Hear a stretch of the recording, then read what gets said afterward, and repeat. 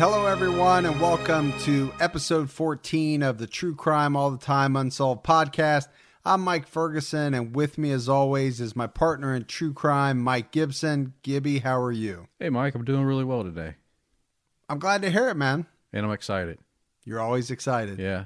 But I do think it's exciting for us when we get in the studio, right? Because we've been researching it all week.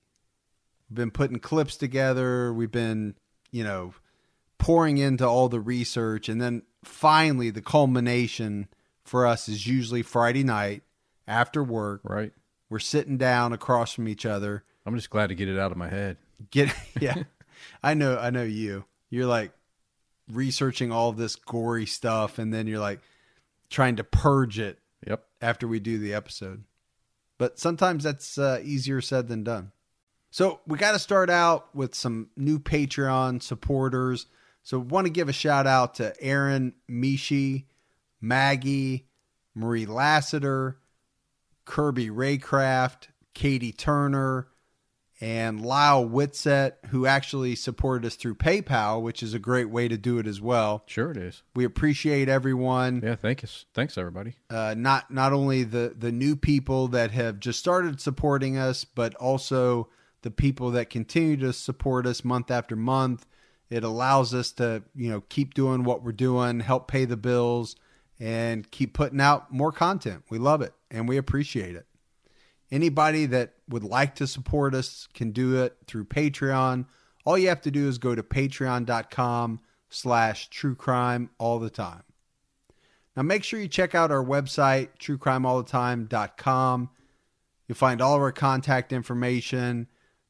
Follow us on Facebook. We've got the new Unsolved Facebook that I don't know everybody knows about, the Unsolved Facebook page. We've separated it now, as well as the Unsolved Twitter handle, at TCAT Unsolved, where really before we were doing everything through the True Crime All the Time page and Twitter. Now it's completely separate. So if you haven't followed us, go out there, do that. We love the interaction. Yeah, if they're on Twitter, if they look hard enough, they'll find Gibby's Twitter. And follow Gibby. You can follow Gibby. Gibby will respond. That's one thing I will say about us, and I'm sure other podcasters are really good at it as well, but, we've tried to set out from the very beginning, because we weren't really prepared, were we, Gibbs, for the amount of interaction? No, we weren't. It came on like an avalanche, much quicker than what we ever expected. But very thankful, that's for sure. Yeah, but we love it. Yeah, met some really good friends. Yeah, everybody's been great, very supportive, and we get some great show ideas too. And it's okay, you can pick on me. Yeah, pick on us. We love it. Yeah. I've been called the dumbass, and yeah, it's kind of... you can imagine what I've been called then. It's kind of... what do you want to say? I look at it as a term of endearment. Yes. And I'm totally fine with that. Gibby knows he's a suspect in multiple states. He loves to be ribbed about it. He's not really. I know there's probably people out there thinking... Wondering. Is Gibby really a suspect in multiple states? They're probably like, why does he have an attorney on retainer? One thing I haven't talked about in a while is while you're at our website, if you're doing any Amazon shopping, make sure you click through the Amazon banner. It doesn't cost you a dime. Yeah, and you can still use your own, you do your normal log on, right? Once you go through the link, yep. You can still use your Prime membership. And yep. Yeah, it's perfect. The price does not change just based on the fact that you went through our link. All it does is it lets Amazon know that you were referred through our website, and they kick us back a small portion of your purchase price. And by small, I mean very, very small, but it does help, right? Every little thing helps to pay the cost associated with putting out the podcast. And then last but not least, if you haven't done so and you love the show, please take the time to go out and rate and review us on iTunes or whatever Android app you may use to access the show. That really goes a long way into helping other people find the show and it helps us kind of climb up the charts, and you know, all of that stuff is good for us, and it's free, right? It doesn't cost a dime other than Your time. 2 minutes of your time. So, you know, it's something that we'd ask you to do if you like the show. Help us out with that. All right, Gibbs. So we got all of that kind of business out of the way. What are we talking about, man? Well, we just wrapped up TCAT, right? So if you haven't jumped over to our main podcast yet, make sure you do, because we did a really good one tonight. We did it on the Wichita Massacre. Yeah, so we went back to Wichita, Kansas. Yep. Where we did the BTK, and now we've tackled the Wichita Massacre, and it's a good one. It's gruesome. I'm not going to lie. It's definitely gruesome. And we tried not to spare any of the details. Yeah, and I know you guys like that stuff out there. Yeah, people do like the details. If you haven't jumped over there yet, after this one, jump on over and take a listen. Just keep jumping. That's what Gibby wants you to do. Jump. So tonight on Unsolved, we're talking about the Jennings 8. And you'll also see this as the Jeff Davis 8. And so Jennings is a town in Louisiana. Jefferson Davis is a parish in Louisiana. So they kind of use the term interchangeably, but they both refer to this series of unsolved murders in the city of Jennings, population around 10,000 or so, in Jefferson Davis Parish, Louisiana. All these occurred between the years of 2005 and 2009, and the case centers around these 8 women whose bodies were found, all different ages, different races, but they all had some similarities and they all had some connections, and that's part of what we're going to talk about, Gibbs, right? As we go through this. So Gibbs, I mean, these unsolved killings, they did draw a lot of media attention, and back then, and have drawn a lot of media attention. I mean, obviously in the local area of Jennings, right? This was huge news, but it went as far as the New York Times, Rolling Stone did, you know, some stuff on it. There was a book out called Murder in the Bayou, and a lot of people, now I think it's been proven that it's not, but a lot of people thought that this was the impetus for the HBO series True Detective. Yeah. And a lot of speculation. Yeah, there was a lot of speculation. I do think at one point they interviewed either the producer or the director or somebody, and he said, no, it wasn't. But there's still a lot of people that think that there are elements of this case, because True Detective is set down in that area, and there's a lot of similarities. And we're talking season 1, right? I loved season 1. Season 2, it was all right. But season 1 was amazing. If anybody hasn't watched True Detective, I highly recommend it.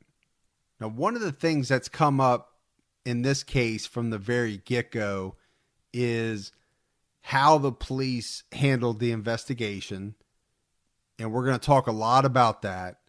This is more than people saying they're not putting enough effort into it. Right, Gibbs? Right. I mean, there's accusations of actual police misconduct. And that's almost not a strong enough word, I think, for what we're going to talk about. But a lot of that, you know, may have contributed to lost or missing evidence. And I'm using missing in your air quotes. In my air quotes that I love to do that nobody can see. And again, there's multiple suspects. We're going to talk about the suspects. And one of the questions that comes up a lot is this a serial killer case? Right? did one person kill all 8 of these women, or because of the situation that these women found themselves in, could it just be that a lot of women were murdered in this span of time? And the fact that they all had these type of connections doesn't necessarily mean that their murderer was connected. Does that make sense? That makes sense. Okay. I need that validation. Thank you. But I think the craziest part of it may be that there's law enforcement people and law enforcement witnesses that have gone as far as naming people from law enforcement as suspects in this case. So there's an element here of not only police misconduct, but to a level of, could they have been involved? When the last light warms the rocks and the rat... Jennings is a small town on the edge of Cajun country. The paved streets give way to dirt roads as you hit the rice fields and crawfish ponds on the outskirts. These farmlands should be peaceful, but in Jennings, the roads lead to dark reminders of the horrible things that happened to 8 young women here. They all knew each other, used drugs together, and one by one, they all became murder victims. Their bodies were dumped along these rural roads, some in the weeds, some half submerged in canals. At a few spots, crime scene tape has been replaced by stark memorials. Oh, I love that music. Love it. True detective music, is Oh, it? it makes me want to go watch it again, man. But I like that clip. I like it, especially because the music. But I like the clip because he does a really good job of kind of setting it all up for where we're going, right? He talks about the connections. He talks about the drugs. And these are all things that are going to be central themes to this case. So, Gibbs, I think we have to jump right into the victims. Yeah, I think we do. Because a lot of this case is about the victims. Yeah. Now, keep in mind when we start talking about these victims that the city of Jennings, like we mentioned already, it's like population under 10,000. It's a really small, close-knit community. Everybody knows everybody, either related to them, right? Somehow everybody is aware of everybody's business. I think that's a very important point. So the first victim, Loretta Lynn Chason, was 28 years old. Now, her body was found in a rural but public area on May 20th of 2005. And this was just a few days after she was last seen. A fisherman discovered her body floating in a canal a few miles southwest of Jennings. So the location where her body was found was just north of a bridge on Highway 1126 or 1126. I don't know how they say it. She was partially clothed, had no shoes on. Her body was in a pretty advanced state of decomposition. And I think we're going to find this, right, Gibbs, in some of these victims. Yeah, it's kind of a repetitive finding. Yeah, and what it causes is it makes it really hard to identify the body, and it also makes it hard as they go about trying to collect evidence. Right? They can't even determine cause of death right away just because of the state that the body is in. Now, you got to figure this is May in Louisiana. I imagine it's probably pretty hot. Yeah, humid.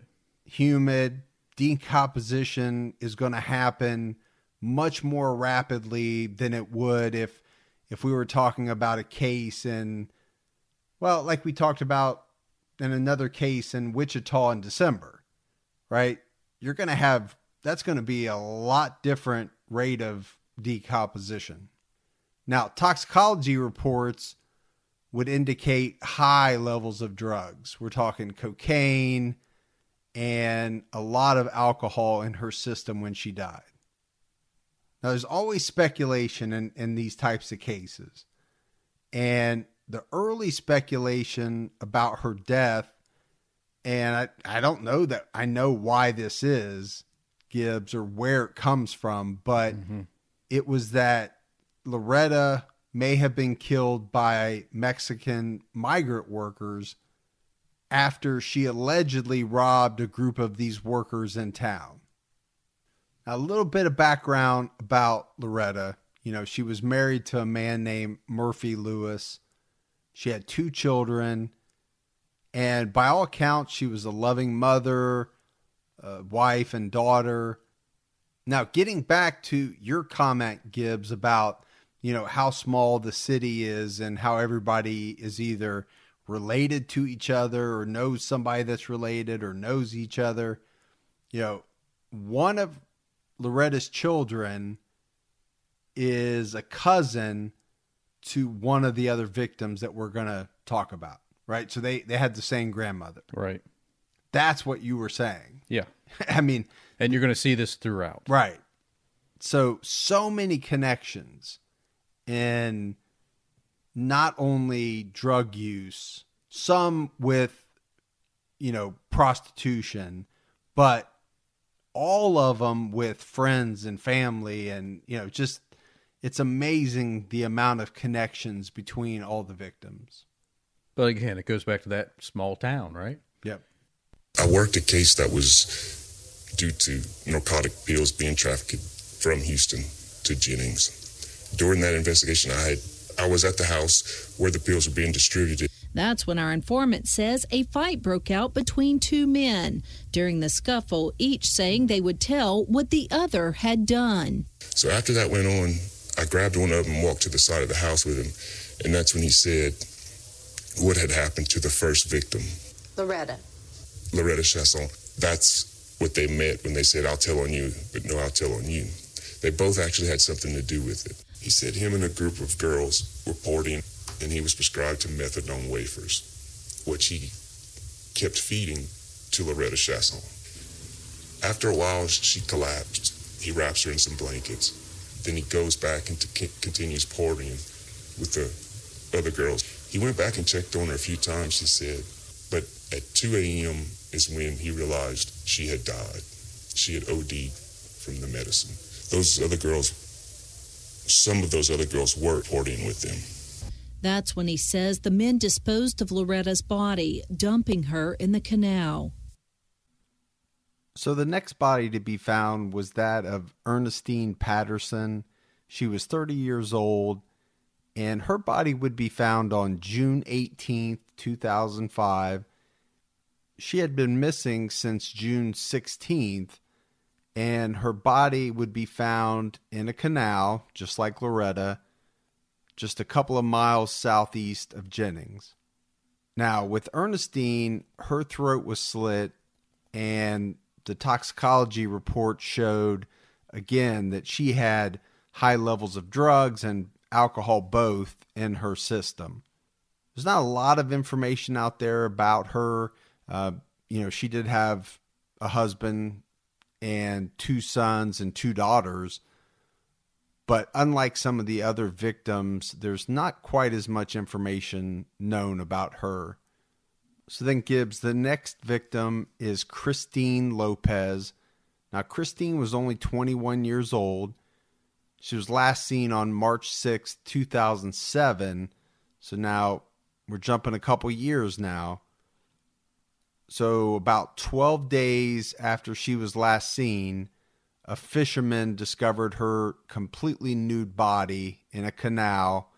You know, again, very similar to Loretta, discovered by a fisherman in a canal. Now, this canal was in a very rural area off of Highway 99, and this is about 10 miles south of the town of Welsh. So it was said that investigators felt her body had been placed in that location, but killed elsewhere. Well, but that makes a lot of sense, right? Is she going to be killed in the canal? Yeah, exactly. I mean, she's going to be killed somewhere, and then somebody's driven. gonna, drive them and dump them. Drive on the bridge and dump somebody over a bridge, or roll them into the canal. You're not going to kill them in the canal. Yeah, I mean, unless they thought maybe she was on a boat and they shot her. I don't know. No shit. It doesn't really make sense the way they say that, but that's what the investigator said. Now, Kristen, she was reported missing by Tracy Chasson, and Tracy is the cousin of the first victim, Loretta Chasson, and she was reported missing on 3/15 of 2007. So Tracy was also Kristen's girlfriend, lover. Oh, okay. Yeah, I wasn't sure what you meant by girlfriend. So Gibbs, I think her body, very similarly to Loretta's, was in a state of composition that was just way too far advanced for them to determine any type of cause of death. I believe they thought that asphyxia was the suspected cause of death.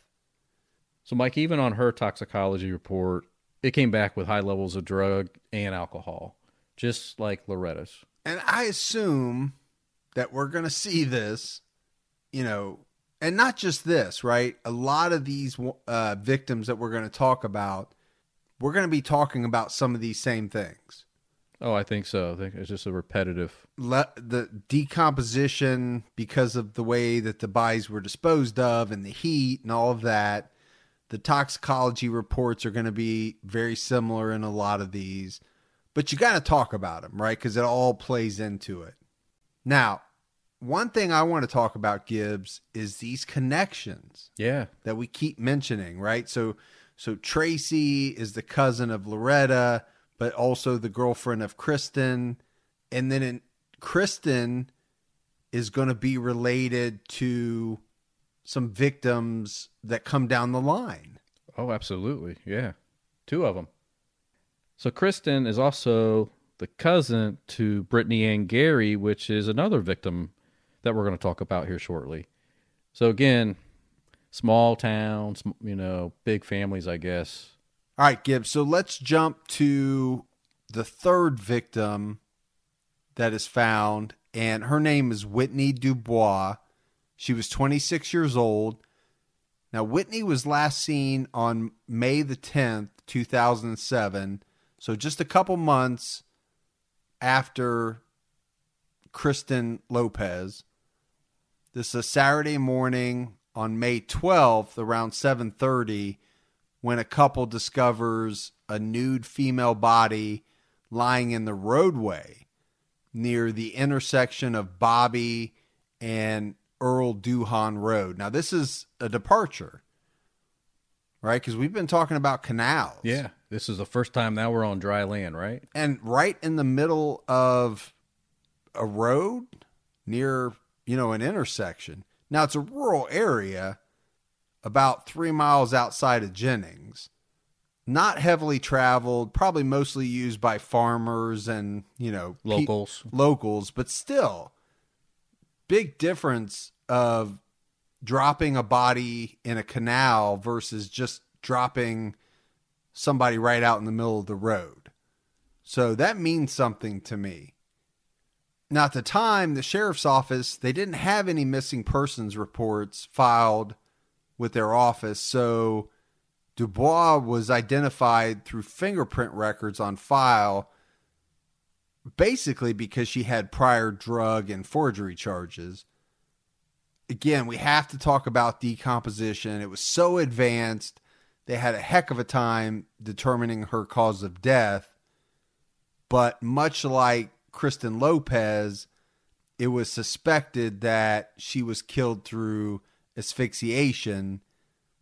And just like the others, the toxicology reports come back and they indicate a high level of both alcohol and drugs in her system. Now, we have to talk about how Whitney was last seen and where, because this is kind of brings in a central character to this whole case. Yeah, I think, we're as we get into all this, we're going to keep hearing this name pop up a few times. So she's last seen at Frankie Richard's house in Jennings. And like you said, Frankie Richard's a name that's going to come up throughout. And we're actually going to hear from Frankie Richard later on.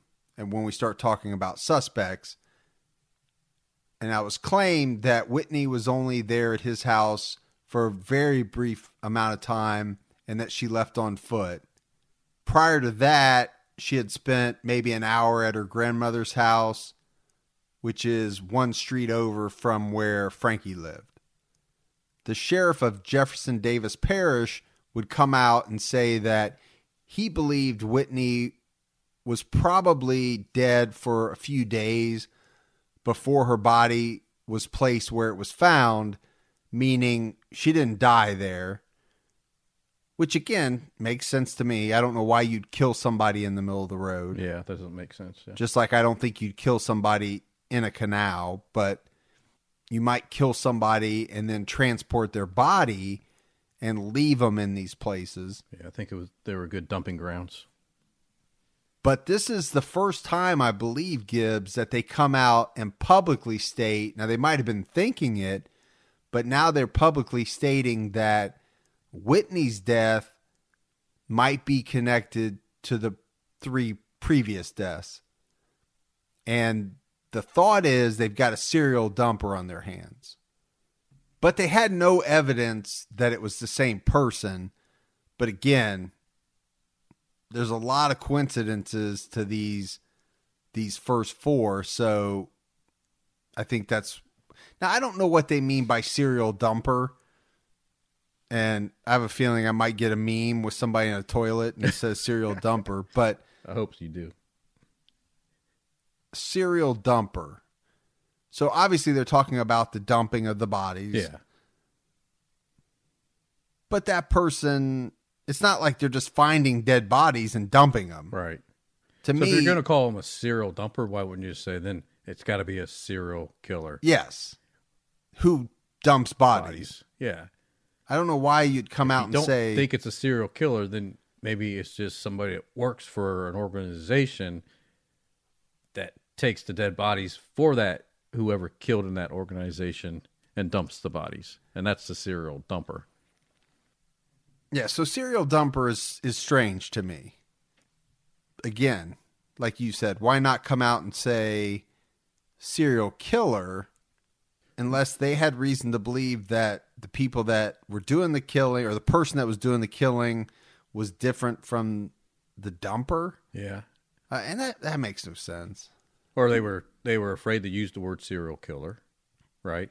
Yeah, well, serial dumper doesn't sound very good either. No, but it doesn't sound as... You got somebody that's just running around dumping dead bodies all over? Well, beware of the serial dumper. If you die, he might come by and get you. He's going to get you. Yeah.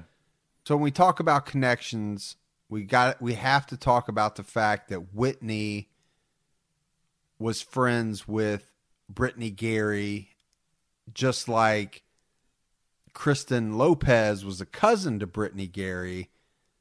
Now, Brittany Gary, we haven't gotten to yet, but she's a victim.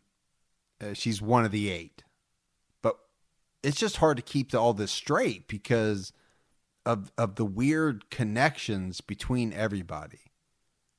And Whitney had, siblings that were basically left to wonder, and still to this day are wondering what happened to their sister. The only thing they know is that she was found naked on a dirt road in an advanced state of decomposition. Whitney loved music, loved people. She was a people person. Whitney was a great people person. She had goals till the drugs took her. And when the drugs took her, she had no more goals. We tried many times to get her off the street. We tried. And she always said, brother, I can take care of myself. And I kept trying to tell her. So let's talk about the next victim. She was Laconia Chantel Brown. She was 23 years old. Now, her body was found on May 28th of 2008 on East Raqqa Road. Her throat was slit. Her body was doused with bleach. So, I mean, that's something that somebody wants to do when they want to try to clean up a scene, right? I mean, get rid of evidence. That's exactly what I was going to say. There's no reason to put bleach on a body other than you think it's going to wash away or get rid of evidence that would tie you. Yeah. Now, she was also called Muggy by her friends and family. Muggy, she was the only victim that was actually found by a law enforcement officer. All the others were found by private citizens. Even more interesting is that she was found around 2 a.m. in the morning on a road leading to the police shooting range. So part of the interesting facts about this being the police officer shooting range was that some of the statements online, right out on the web, was that maybe she was taken to the shooting range and that's actually where she was killed. And some, there's some speculations that the police were involved in this, right? All these murders. And what they don't mention is that she was one of the few that her body was actually still warm when she was found. So we're going to get into the whole, and we mentioned it up front, but we're going to talk about it later. The fact that there are a lot of people that believe that the police are, I don't know if they're directly involved, but that the police have some type of involvement in some of these. Now, the fact that her body was warm, that definitely means something, right? She wasn't in the same state of decomposition as the rest of the victims. So that would mean to me that she was either, well, number one, she was killed within a relatively short period of time in relation to when her body was dumped. But does that also mean that she probably was killed not very far away? And maybe that's leading to the speculation of the shooting range? And it could be. And also that the fact that they poured bleach all over her, right? I mean, that's a quick way, like you mentioned, as we just talked about, to try to erase some evidence, right? So I guess if you're in a hurry, I guess that's one way, since they couldn't make it over to the canal and dump her in the water, right? So they dump her not on a well-known road, but it's a road back to a law enforcement shooting range. But again, so these ones where they're left in a road, why? These are rural areas. They could get off the beaten path just a little bit. Yeah, I mean, it shouldn't be that difficult to drive another, quarter mile? Go back in the woods a little bit. Yeah. I mean, if you're not being pursued by anybody, you're at your own pace. Why put them out on the middle of the road? That there's something that means something to me, because I feel like it doesn't have to be done. It's like somebody wants them to be found, or are they trying to send a message to maybe the other girls? Are they trying to? Right. Again, we're speculating some, but to me it does mean something, because you and I cover a lot of cases, and most people go to great lengths to hide bodies. They don't want the body found right away. Yeah. I mean, and you think in that environment, there, like we said several times, there's got to be a better way if you wanted to dispose of a body, right? I mean, you're in the bayou, man. I mean, you got swamps everywhere. Right. Alligators. Yeah. I mean, eat bodies, but it leads me to believe that this was done on purpose. Sure. I believe that too. For a very specific reason. We just don't know what that reason is. Right. We can speculate all we want, but we don't know. Now, she was also friends with Brittany Gary. It seems like a lot of these victims were friends with Brittany. A lot of ties to Brittany Gary. Yeah. Now, what's disturbing about this case is that she apparently had begun to fear for her life in days prior to her death, that she actually stated this to her family members. But we don't know who she was fearful of? We don't. She was just, stating to her family that she had concerns and she feared for her and she feared for her life. And we're going to hear some other victims say that down the pike here, that they too had, fears for their life, but they wouldn't go into details because they didn't want to put anybody else in their family in jeopardy, because of being such a small community that they didn't want whoever they were fearful of knowing that the family members potentially could know what they know. Yeah, see, I think that's part of what fascinates me about this case. The interconnection between all of this and the similarities between the victims. And now you're saying, there's a number of them that were telling their family members, hey, I'm scared. Mm-hmm. Maybe I know something I shouldn't know.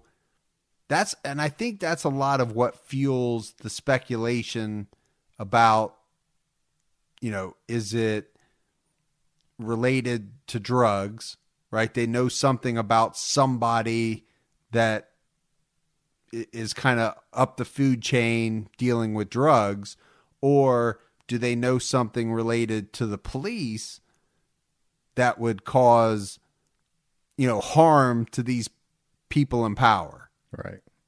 That's where all the speculation comes from. So the next victim is Crystal Zeno. She was 24 years old, and her body was found September 11th, 2008. So right around, 3.5 months after Muggy was found. And some hunters would find Crystal on a levee in a wooded area near an irrigation canal just south of Jennings.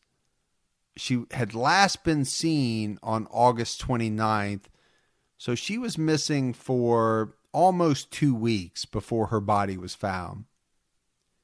Again, advanced state of decomposition.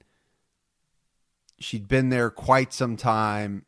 Very, very tough to determine the cause of death. But just like the others, the coroners suspected that she was killed by asphyxiation. Now, the one thing about Crystal is, they found her on September 11th, but it took 2 months to identify who she was. So that they didn't even know it was Crystal Zeno for a couple of months. Now, Crystal went by the name of Shay. And just like some of the other victims, she knew Brittany Gary. And another connection with her is that she was married and her husband had been known to hang out with the husband of Kristen Lopez. So Crystal worked at a Sonic in Lake Arthur. It was said that she liked to fish and sing, and she really enjoyed listening to music. Everybody said she was a people person and that she loved spending time with her family and friends. And she had a daughter as well that she loved spending time with. When you read the accounts about Crystal, they were all very positive. People really liked her. All right, so the next victim is Brittany Gary, and we've mentioned Brittany quite a few times because she was only 17 years old, but she was friends with, a lot of these other victims. Now, Brittany would go missing on a Sunday. It was November 2nd, 2008, so just a couple of months after Crystal. Now, Brittany had been walking about 5 blocks to the Family Dollar store in Jennings. And this is where she was last seen on surveillance cam at 5:30 p.m. at this Family Dollar store. She went in, she purchased some minutes for her cell phone. So a search party was put together to look for Brittany. And this search party was focused on this 3-mile radius near the East Racker Road, because it was within this radius where, 5 of the victims had already been dumped, either on roadways or in the canals like we mentioned. Some of the searchers were on horseback, some were on 4-wheelers, some were even on foot walking through the brush. So one of the searchers found Brittany on Keystone Road, which is about 4 miles south of the city of Roanoke. Again, her body was in such an advanced state of decomposition that they couldn't determine the exact cause of death, but the coroner suspected asphyxiation. So again, in every case, we've said this. So that's a tie-in. Now, we go back to the Family Dollar because Brittany had gone in, they know this, she'd gone in and purchased minutes for her cell phone. But she hadn't taken a call in nearly a week, and they knew that her voicemail was full. All right, so we know Brittany was scared because she had told her mother, Teresa Gary, who gives, I think we mentioned before, Teresa Gary knew all of the victims. Yeah, she did. And Brittany and the family were connected in some way to all 6 of these prior victims. You know, Brittany's best friend was Muggy Brown. And even the second victim, Ernestine Patterson, worked at Wendy's, and her boss was Teresa Gary.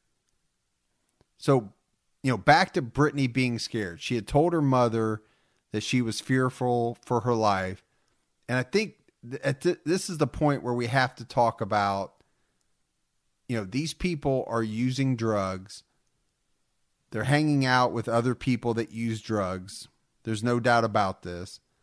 So this fear comes from a multitude of places, right? Now, the other thing is that the police are using some of these girls as informants. So the fear comes from the police. The fear comes from their friends, the other girls.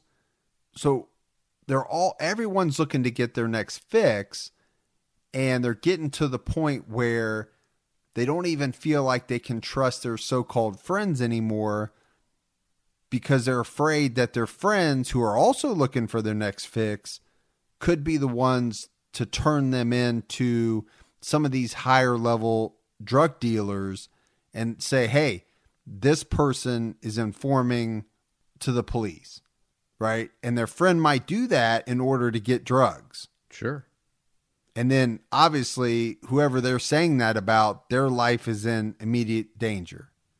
So again, to me, that is a fascinating part of this case of the connection of the girls, the connection of the girls to the drug dealers, the connection of the girls to the police as informants. Right. And then add the extra part where it's been said that some of the police are working with some of the drug dealers for protection, right? So what a circle. Again, that vicious. So you got, like you said, everything you just said, plus add the fact that you got some bad police, potentially bad police, working with the local dealers. You mean where the dealers would pay the police to look the other way? Absolutely. Okay. Man, I'm telling you, there is a lot here to unravel. All right, so the last victim is Nicole Guillory, and she was 26. So Nicole went missing on August 16th of 2009. Her body was found on August 19th, and she was found off of Interstate 10. Now, Interstate 10 was a major highway. It's the same highway that was later said by the police that was used to traffic tons of drugs in and out of the state. So her body was also found heavily decomposed, and just like the other ones, they really couldn't determine a type of death, how it occurred. But again, they did say that she was most likely strangled. Asphyxiation has come into play in all 8, right? They're not certain, right? But that's the coroner's best guess in all 8 that we've talked about. So that's a pretty strong tie. Well, I think so. The cause of death, to me, all being the same, That means something. Yeah, and then also the tie-in that majority of them, the toxicology reports all come back with drugs or high levels of alcohol in their system. Well, and again, we're always really careful in talking about the victims, but we have to say that there's no doubt that these victims were all drug users, right? We know that from the toxicology reports. It's part of the reason why they all were connected and they all knew each other. They were part of the same, I don't know if you want to call it party scene, but the same drug scene. Yeah, I think that's safe to say that. Now, Nicole had been arrested and convicted of possession of crack cocaine in 2007, and she'd served 20 months in prison for that. But she actually had a long list of arrests dating all the way back to 2001. And it was, the list included theft, burglary, aggravated assault. She had a charge of aggravated assault of a police officer, which that's usually a big deal. Mm-hmm. Resisting arrest. Of course, she had possession of drug paraphernalia and even simple criminal damage and battery and some, more simple charges too. But so she had a pretty long history. Now, most of these cases were dismissed. I'm not sure why, but I'm assuming lack of evidence. So she was arrested a lot, but she wasn't convicted a lot. Let's put it that way. So just like some of the other victims, Nicole also, she feared for her life to the point she even told her mom, don't make me a birthday cake. I won't be alive to eat it. You got to be pretty scared to say, don't make me a cake for my birthday because I won't be around for it, Mom. Well, she had to have known something to be that scared, right? She knew that she was on somebody's list. She had done something. She had crossed someone. Had to have. Yeah, to the point she had 4 kids and she placed them with some other family members. So that something was up. Because we have kids, we wouldn't move our kids out of our house unless we thought something bad was going to happen. Oh, and what mom would, right? Unless they were fearful that something was going to happen to the kids, you're not separating yourself from the kids. Right. But she went as far as saying she wouldn't tell her mom anything, and she said she didn't want to because she was afraid that if her mom knew the information that she knew, that she would be in danger as well. So again, the problem is, Gibbs, we don't know what she knew. I'd love to know. Yeah. That's the big mystery here, right? It is the mystery. There's no way for us to know. If we knew those little secrets that they didn't want to tell their own parents, I'm sure it leads to the killer. Yeah, I would agree. So... because there's a person that is making them fearful, or a group or whatever, and that would ultimately, I think, lead you to who the killer or killers were. I got a tip from a source that all the victims had gone to this particular house. I was watching the house, wanted to see who came, who went, what was going on, see if I seen any type of pattern of activity. And as it turned out, Nicole Guillory walked out of the house and began walking up and down the street. It all happens here. This is actually the street where I caught Nicole Guillory on. There's the brown house where she sat on the steps at, coming up to the left. That's the party house. We have a source that puts every last victim right there. So this is a very interesting little clip, because this is a private investigator that was hired by some of the victims' families. And he actually indicates that he has tape of Nicole Guillory before she went missing. But the more important thing to me is this party house, because he indicates that there's evidence that all 8 of these women were at one time at this party house. Now, I'm assuming to get drugs. That makes the most logical sense. It does. But it ties them to this one place.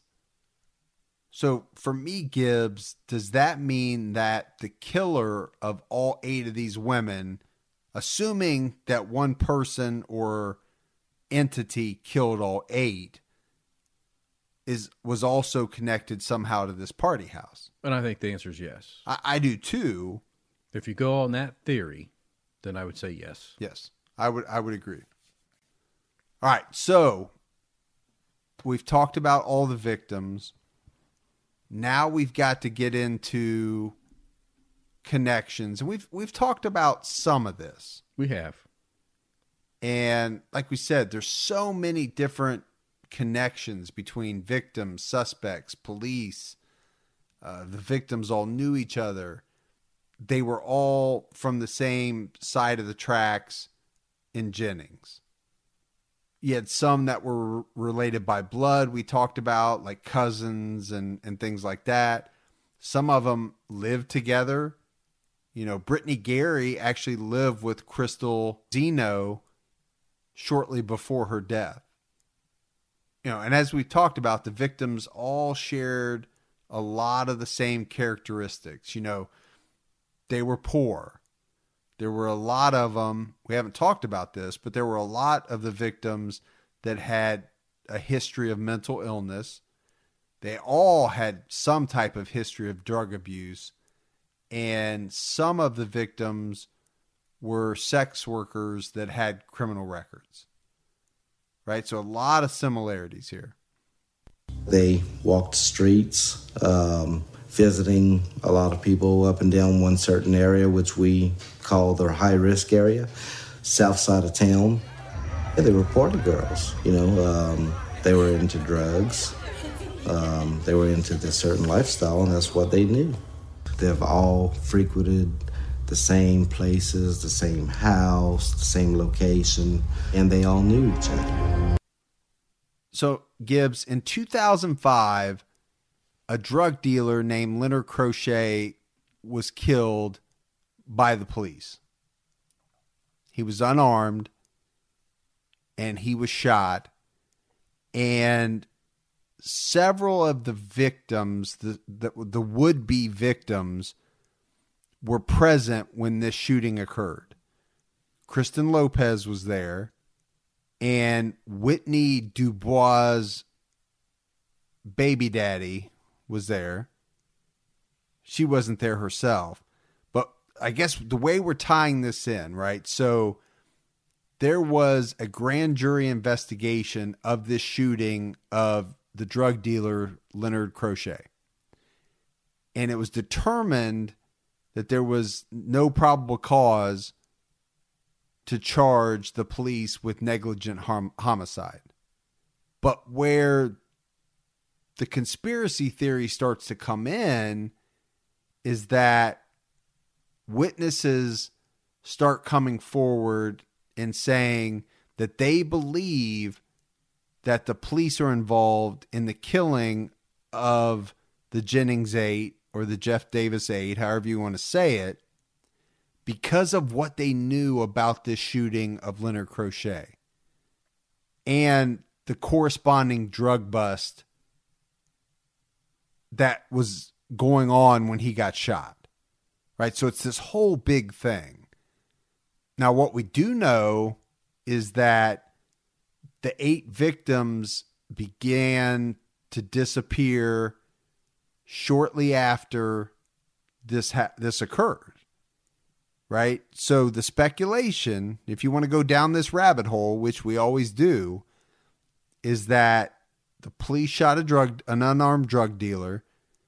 There was a grand jury investigation about to happen, and some of the people that may have had knowledge that would have been harmful to the police started to disappear and ultimately be found dead.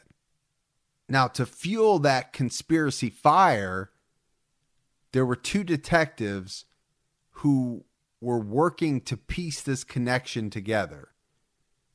The connection of the 8 and the police officers that had shot Leonard Crochet, and it was said that they were pretty close to identifying the suspects.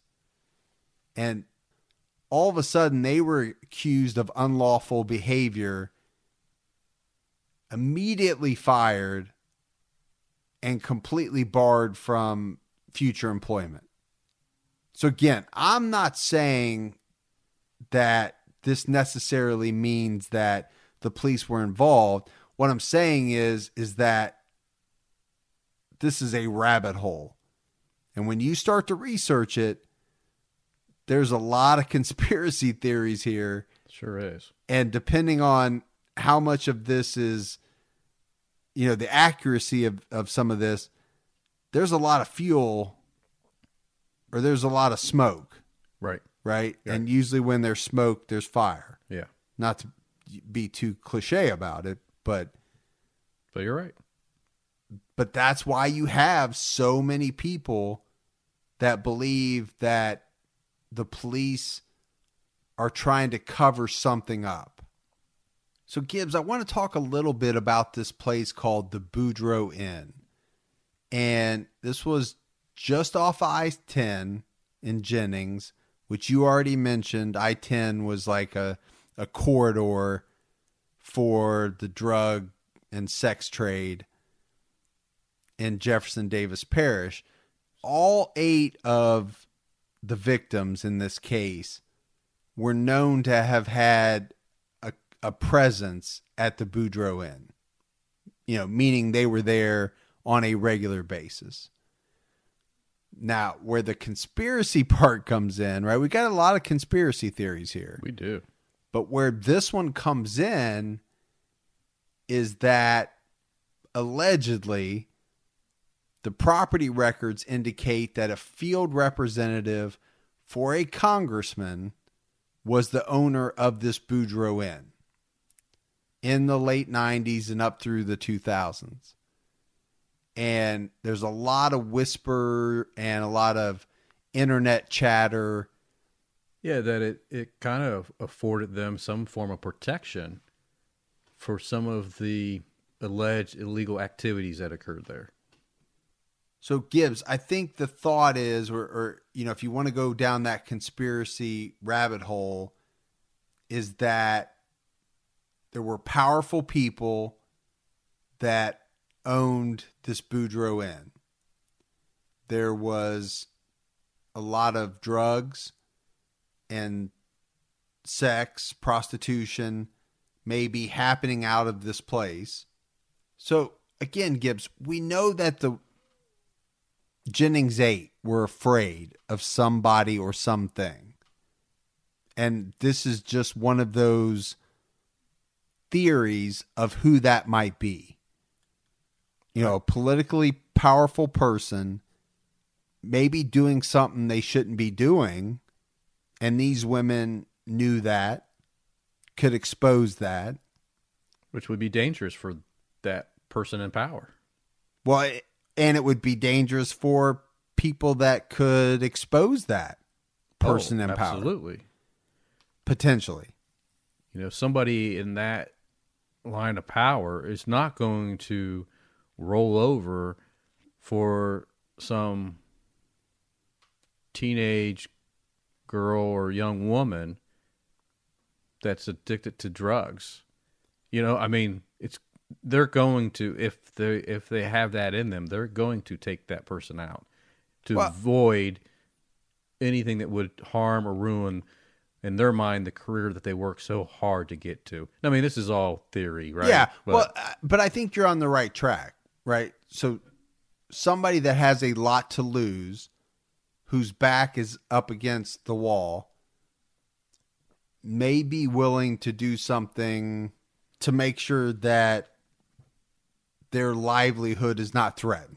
And they, in their minds, I'm sure they're thinking, who's really going to notice? Because if she's a known user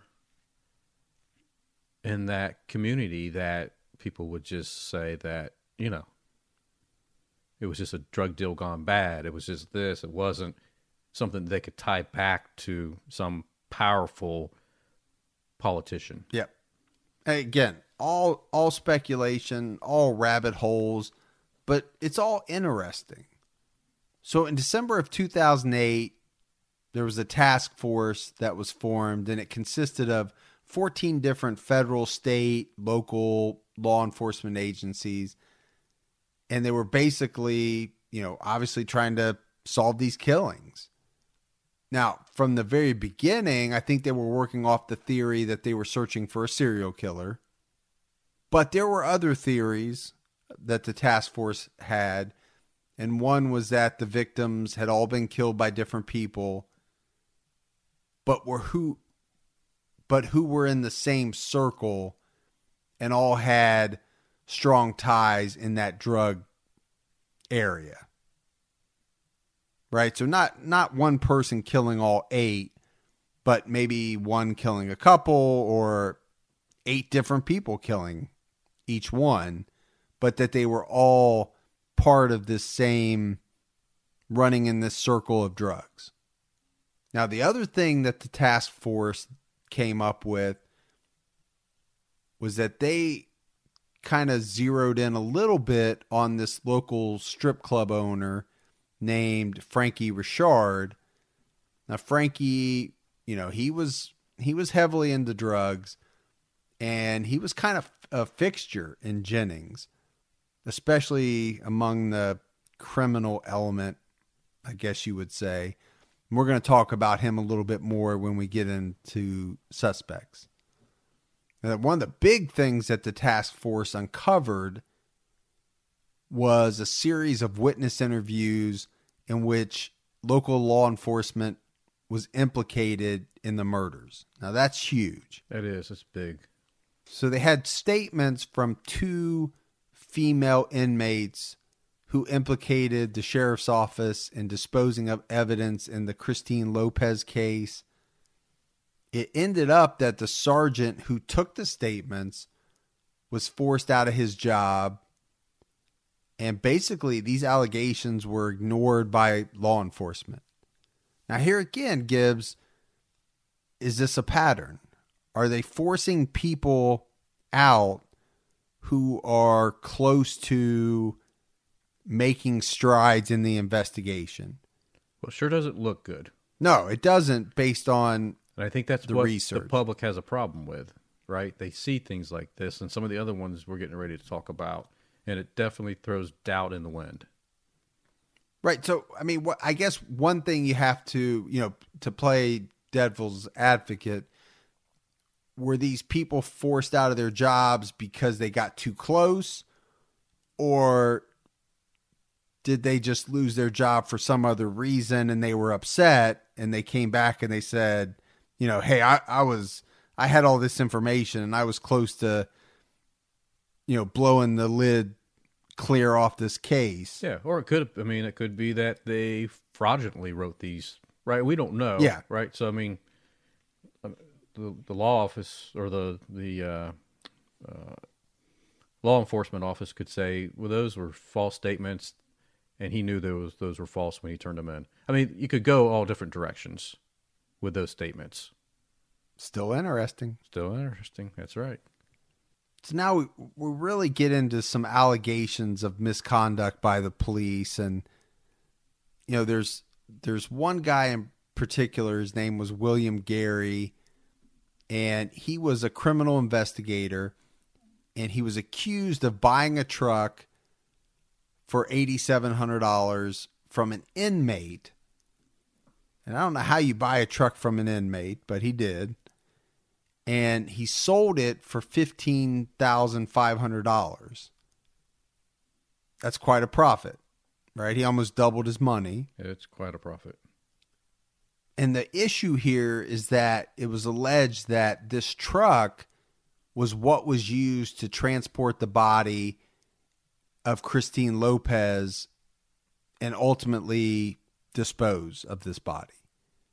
Now, it was said that he also completely, washed out the truck, got rid of any evidence before he sold it. Now, again, all alleged, but he was found guilty of an ethics violation, and he paid a $10,000 fine over this. So some of this we know for sure happened. What we don't know is the part that's alleged about this truck being the truck that was used to dispose of Christine Lopez. Right. But the crazy part of this was he was found guilty of this ethics violation, and then he got promoted. Over what? The evidence room. Yeah, this is nuts, man. And this is what people have the biggest issue with around that area in Jennings and Jefferson Parish. How could this guy who was found guilty of messing around with potential evidence, probably, get a promotion, and not just that, but get promoted over the one thing that they seem to have a problem with, which is keeping track of evidence? That's crazy. So then you have to talk about Johnny Lasseter, because Johnny Lasseter was the Jennings police chief, and he ended up stealing $4,500 in cash, a bunch of pills, like 380 grams of cocaine, several pounds of marijuana, all from the evidence room, right? Again, they seem to have a big problem with their evidence room. Now, Lasseter was found guilty. He had to pay back the $4,500, and he actually got a 5-year sentence.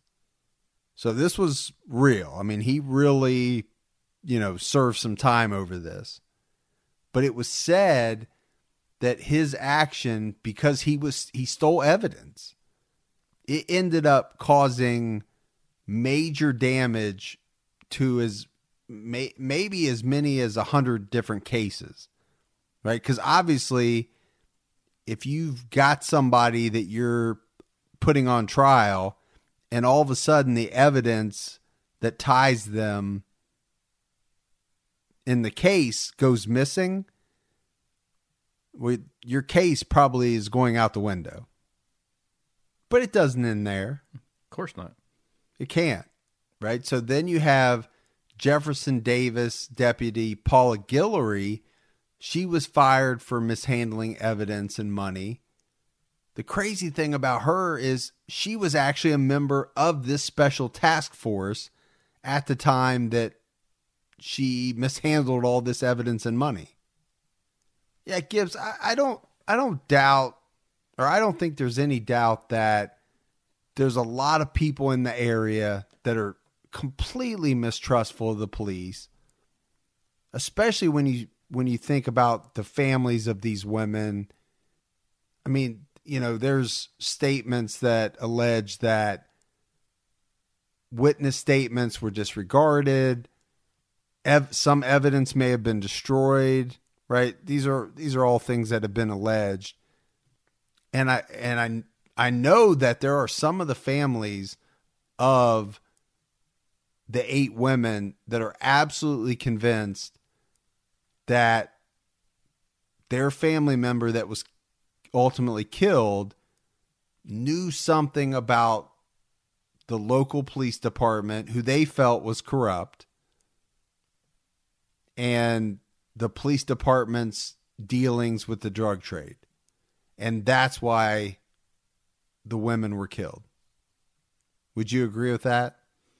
Yeah, I think that's one of the rabbit holes.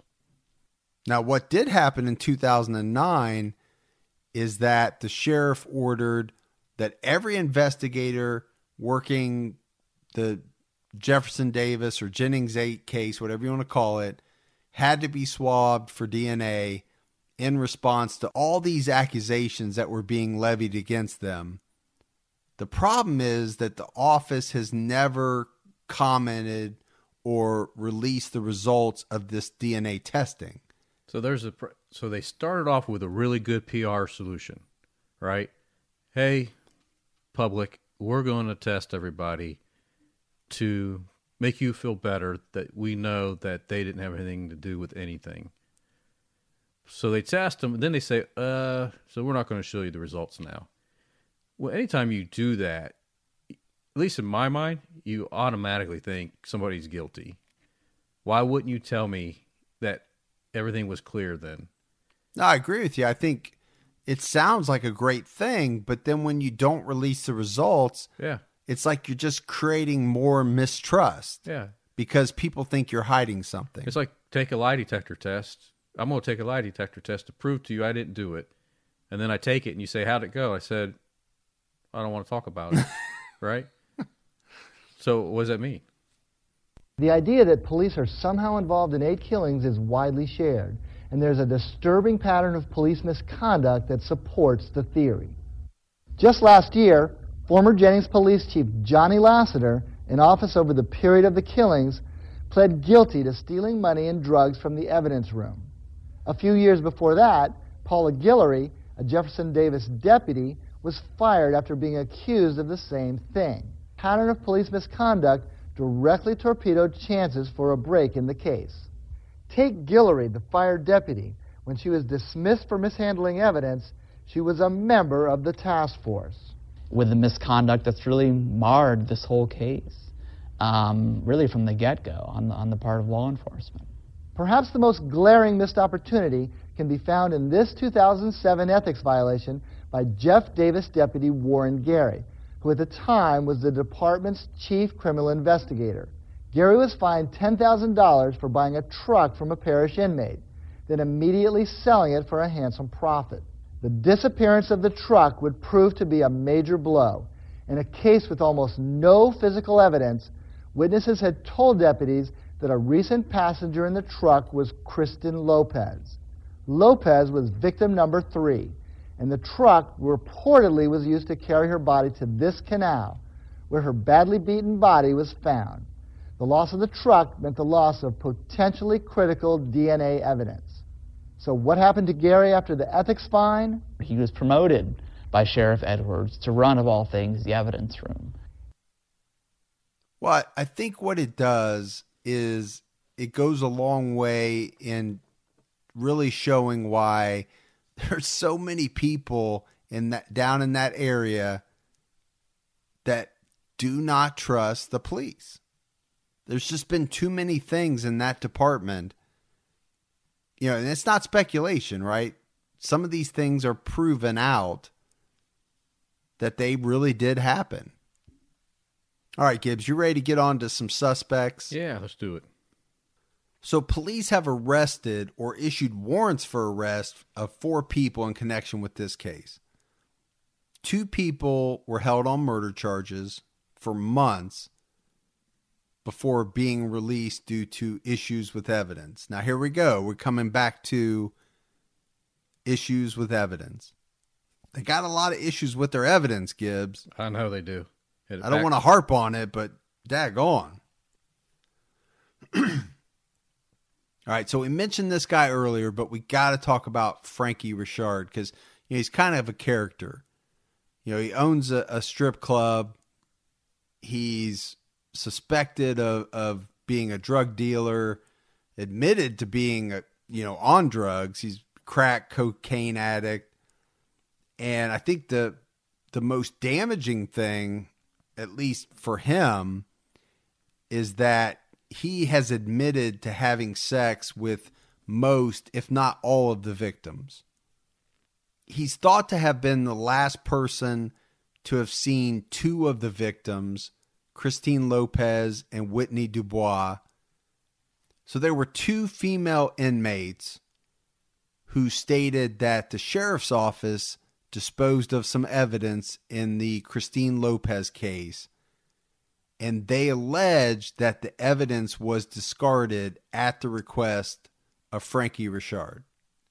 Richard was also investigated back in 1990 for stealing 300 pounds of marijuana from the sheriff's evidence room, along with the person that was then the chief deputy sheriff. I mean, what in blue blazes is going on down there? Yeah, what's happening in Jennings there? I mean, is it just like the good old boys club where, do whatever you want? Yeah, man, it sounds like it is, you know? It sounds like... And again, some of this is proven, some of this is alleged, right? But there is a heck of a lot of alleging going on. Well, I guess if you could say that my illegal activities is bringing in a lot of money, and for you to turn the cheek or help me out getting rid of some evidence, I'm going to pay you X amount of dollars, which is greater than the money you make all year doing your police job. Now, this is just being... No. This is just theory. I get what you're saying, because that happens. That has happened over the history of people being police officers. Sure. What is it like, I guess, to have the finger pointed at you and, I guess, your family? It's not nice.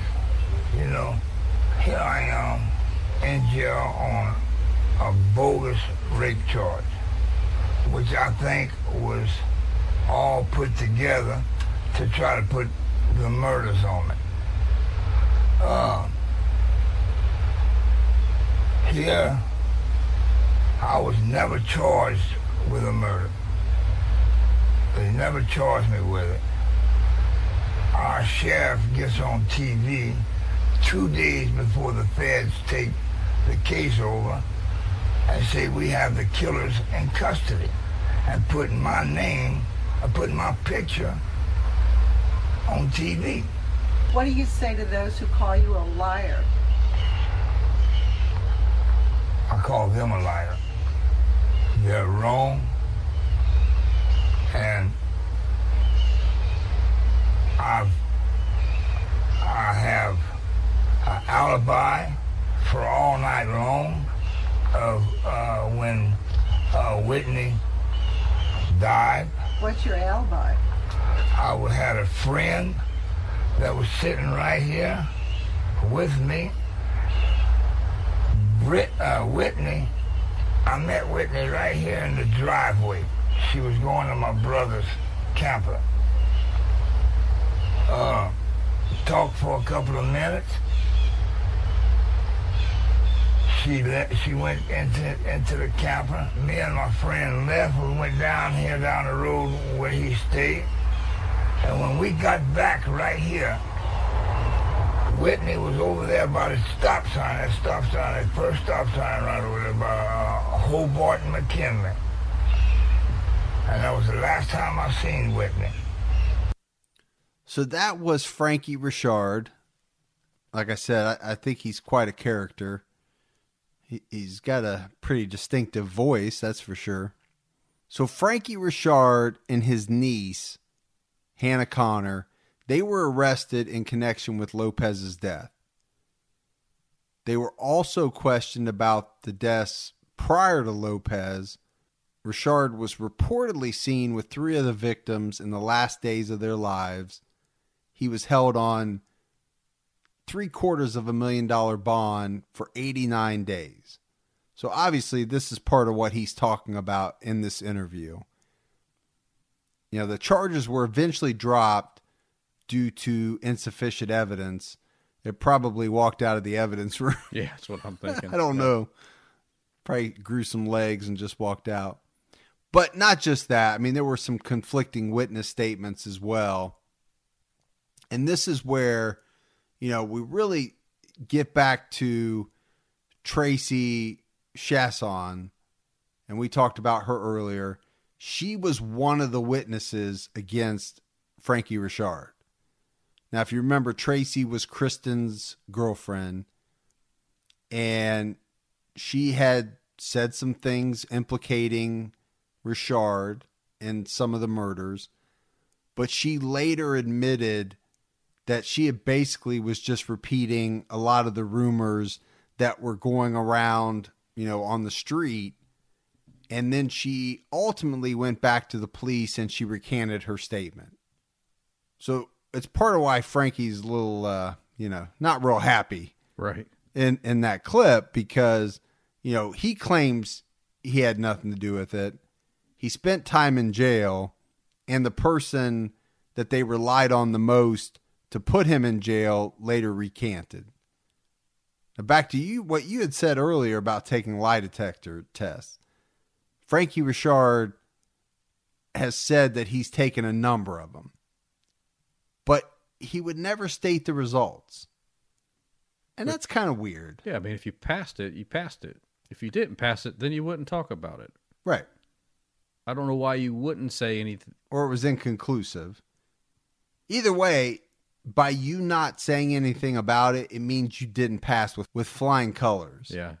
There's, like I said, there's some doubt in the wind.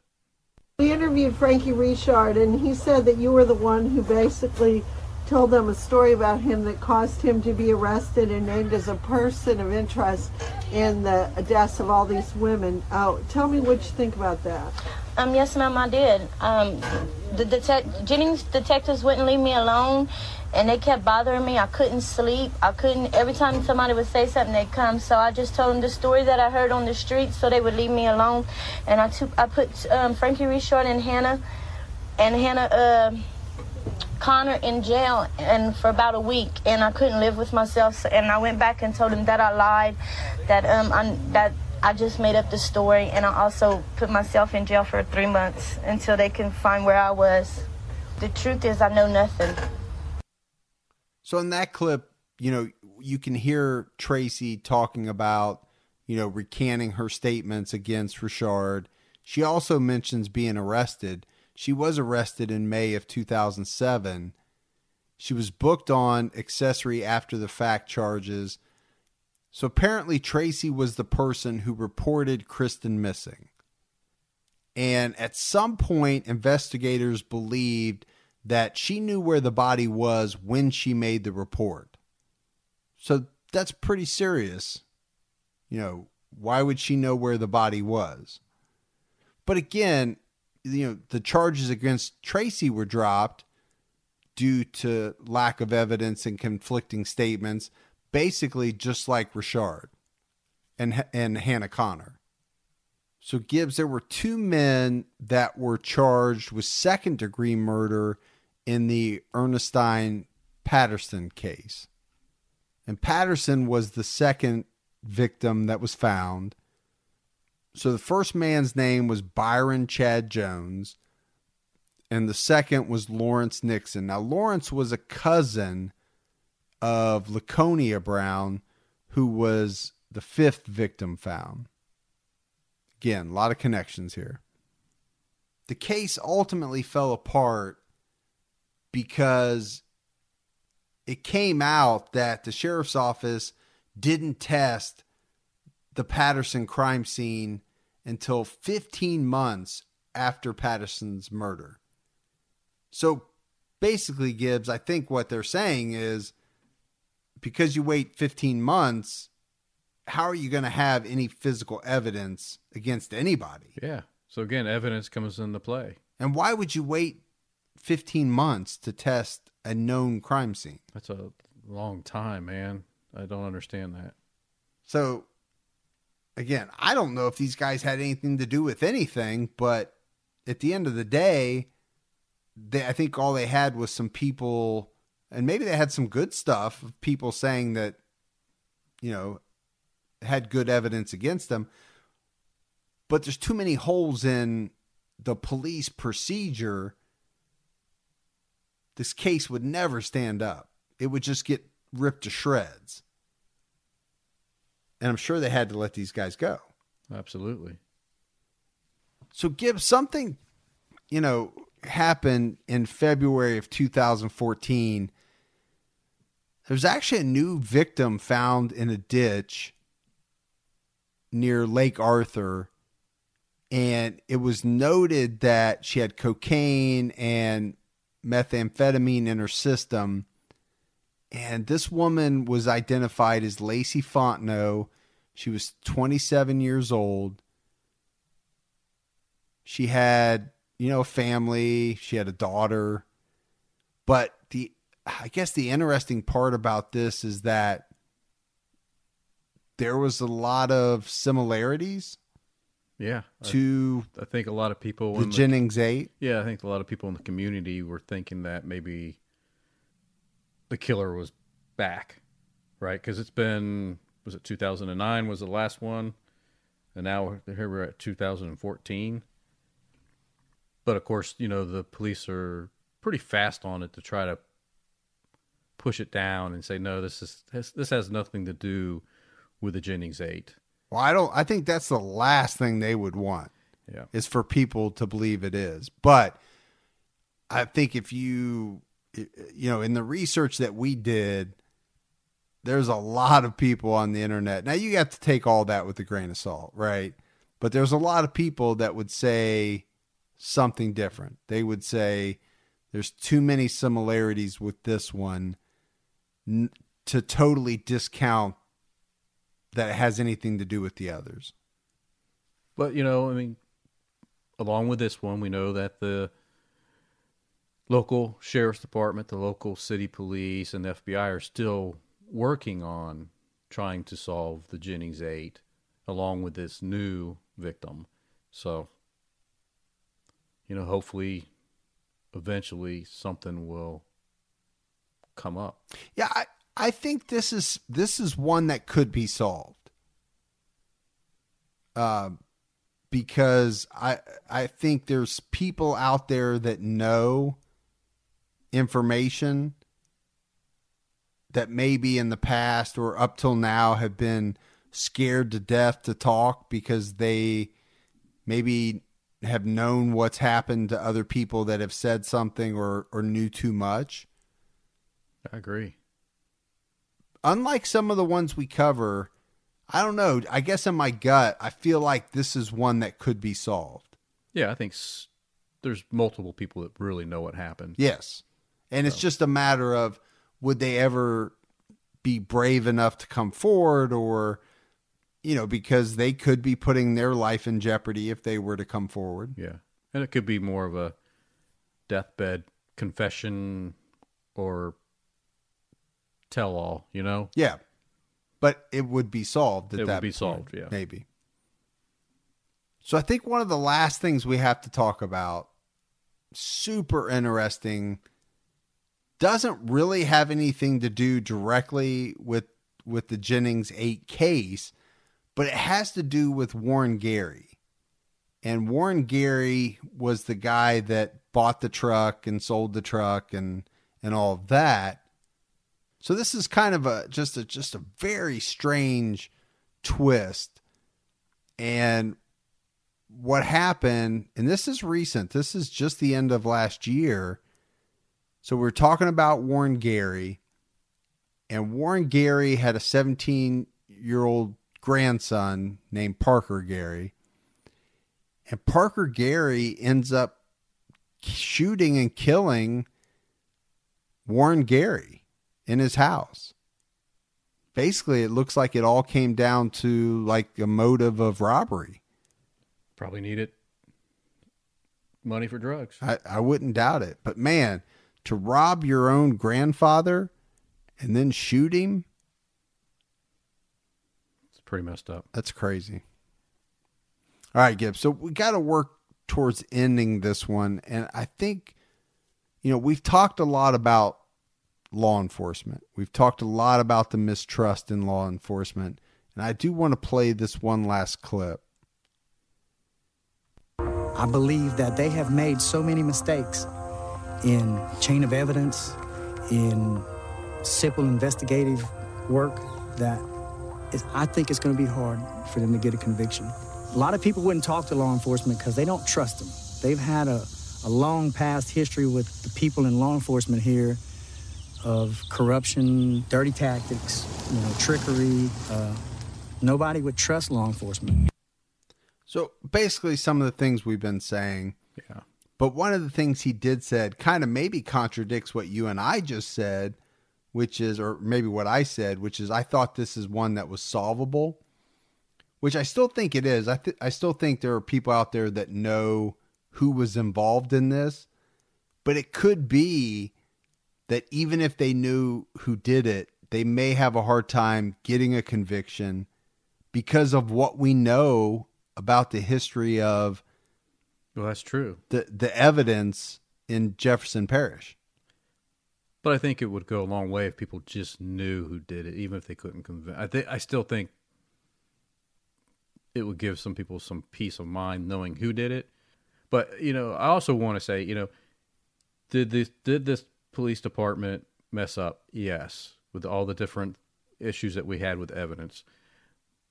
But majority of the police departments do phenomenal jobs. Oh, yeah. You know, and we're huge fans. I don't want anybody to take away. And to that end, we're not saying that everybody in this police department is corrupt or bad Right.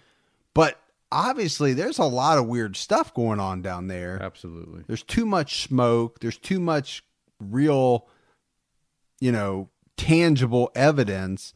But again, I don't want to paint not only all law enforcement. I don't even want to paint all of this law enforcement. You always have some bad apples. Yeah. So, but there's no doubt they've got major issues with evidence, or they did. I don't know what it's like now in 2017. They may have cleaned it up. They may have brought new people. There's a new sheriff in town, so literally new sheriff in town. So, all right. Well, that is the story of the Jennings 8 or the Jeff Davis 8, whichever you prefer. But it's another episode of True Crime All the Time Unsolved. So for Mike and Gibby, stay safe and keep your own time ticking.